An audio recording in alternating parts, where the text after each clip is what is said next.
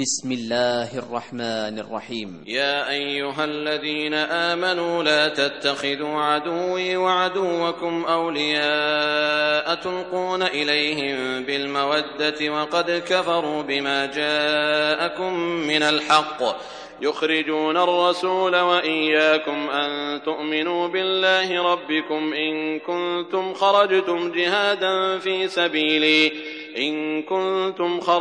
جهادا في سبيلي وابتغاء مرضاتي تسرون إليهم بالمودة وأنا أعلم بما أخفيتم وما أعلنتم ومن يفعله منكم فقد ضل سواء السبيل إن يثقفوكم يكونوا لكم أعداء ويبسطوا إليكم أيديهم وألسنتهم بالسوء وودوا لو تكفرون لن تنفعكم أرحامكم ولا أولادكم يوم القيامة يفصل بينكم والله بما تعملون بصير.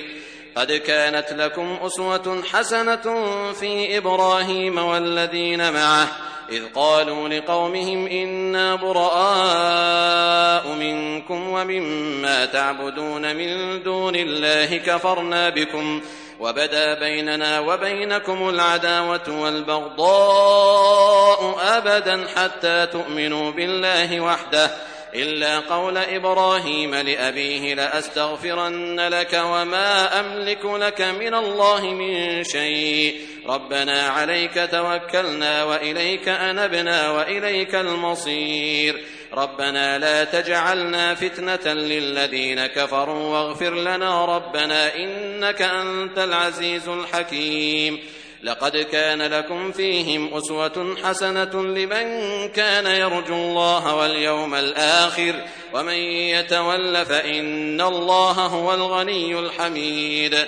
عسى الله أن يجعل بينكم وبين الذين عاديتم منهم مودة والله قدير والله غفور رحيم. لا ينهاكم الله عن الذين لم يقاتلوكم في الدين ولم يخرجوكم من دياركم أن تبروهم وتقسطوا إليهم إن الله يحب المقسطين. إنما ينهاكم الله عن الذين قاتلوكم في الدين وأخرجوكم من دياركم وظاهروا على إخراجكم أن تولوهم ومن يتولهم فأولئك هم الظالمون. يا أيها الذين آمنوا إذا جاءكم المؤمنات مهاجرات فامتحنوهن الله أعلم بإيمانهن فإن علمتموهن مؤمنات فلا ترجعوهن إلى الكفار لا هن حل لهم ولا هم يحلون لهن وآتوهم ما أنفقوا ولا جناح عليكم أن تنكحوهن إذا آتيتموهن أجورهن ولا تمسكوا بعصم الكوافر واسألوا ما أنفقتم وليسألوا ما أنفقوا ذلكم حكم الله يحكم بينكم والله عليم حكيم. وإن فاتكم شيء من أزواجكم إلى الكفار فعاقبتم فآتوا الذين ذهبت أزواجهم مثل ما أنفقوا واتقوا الله الذي أنتم به مؤمنون.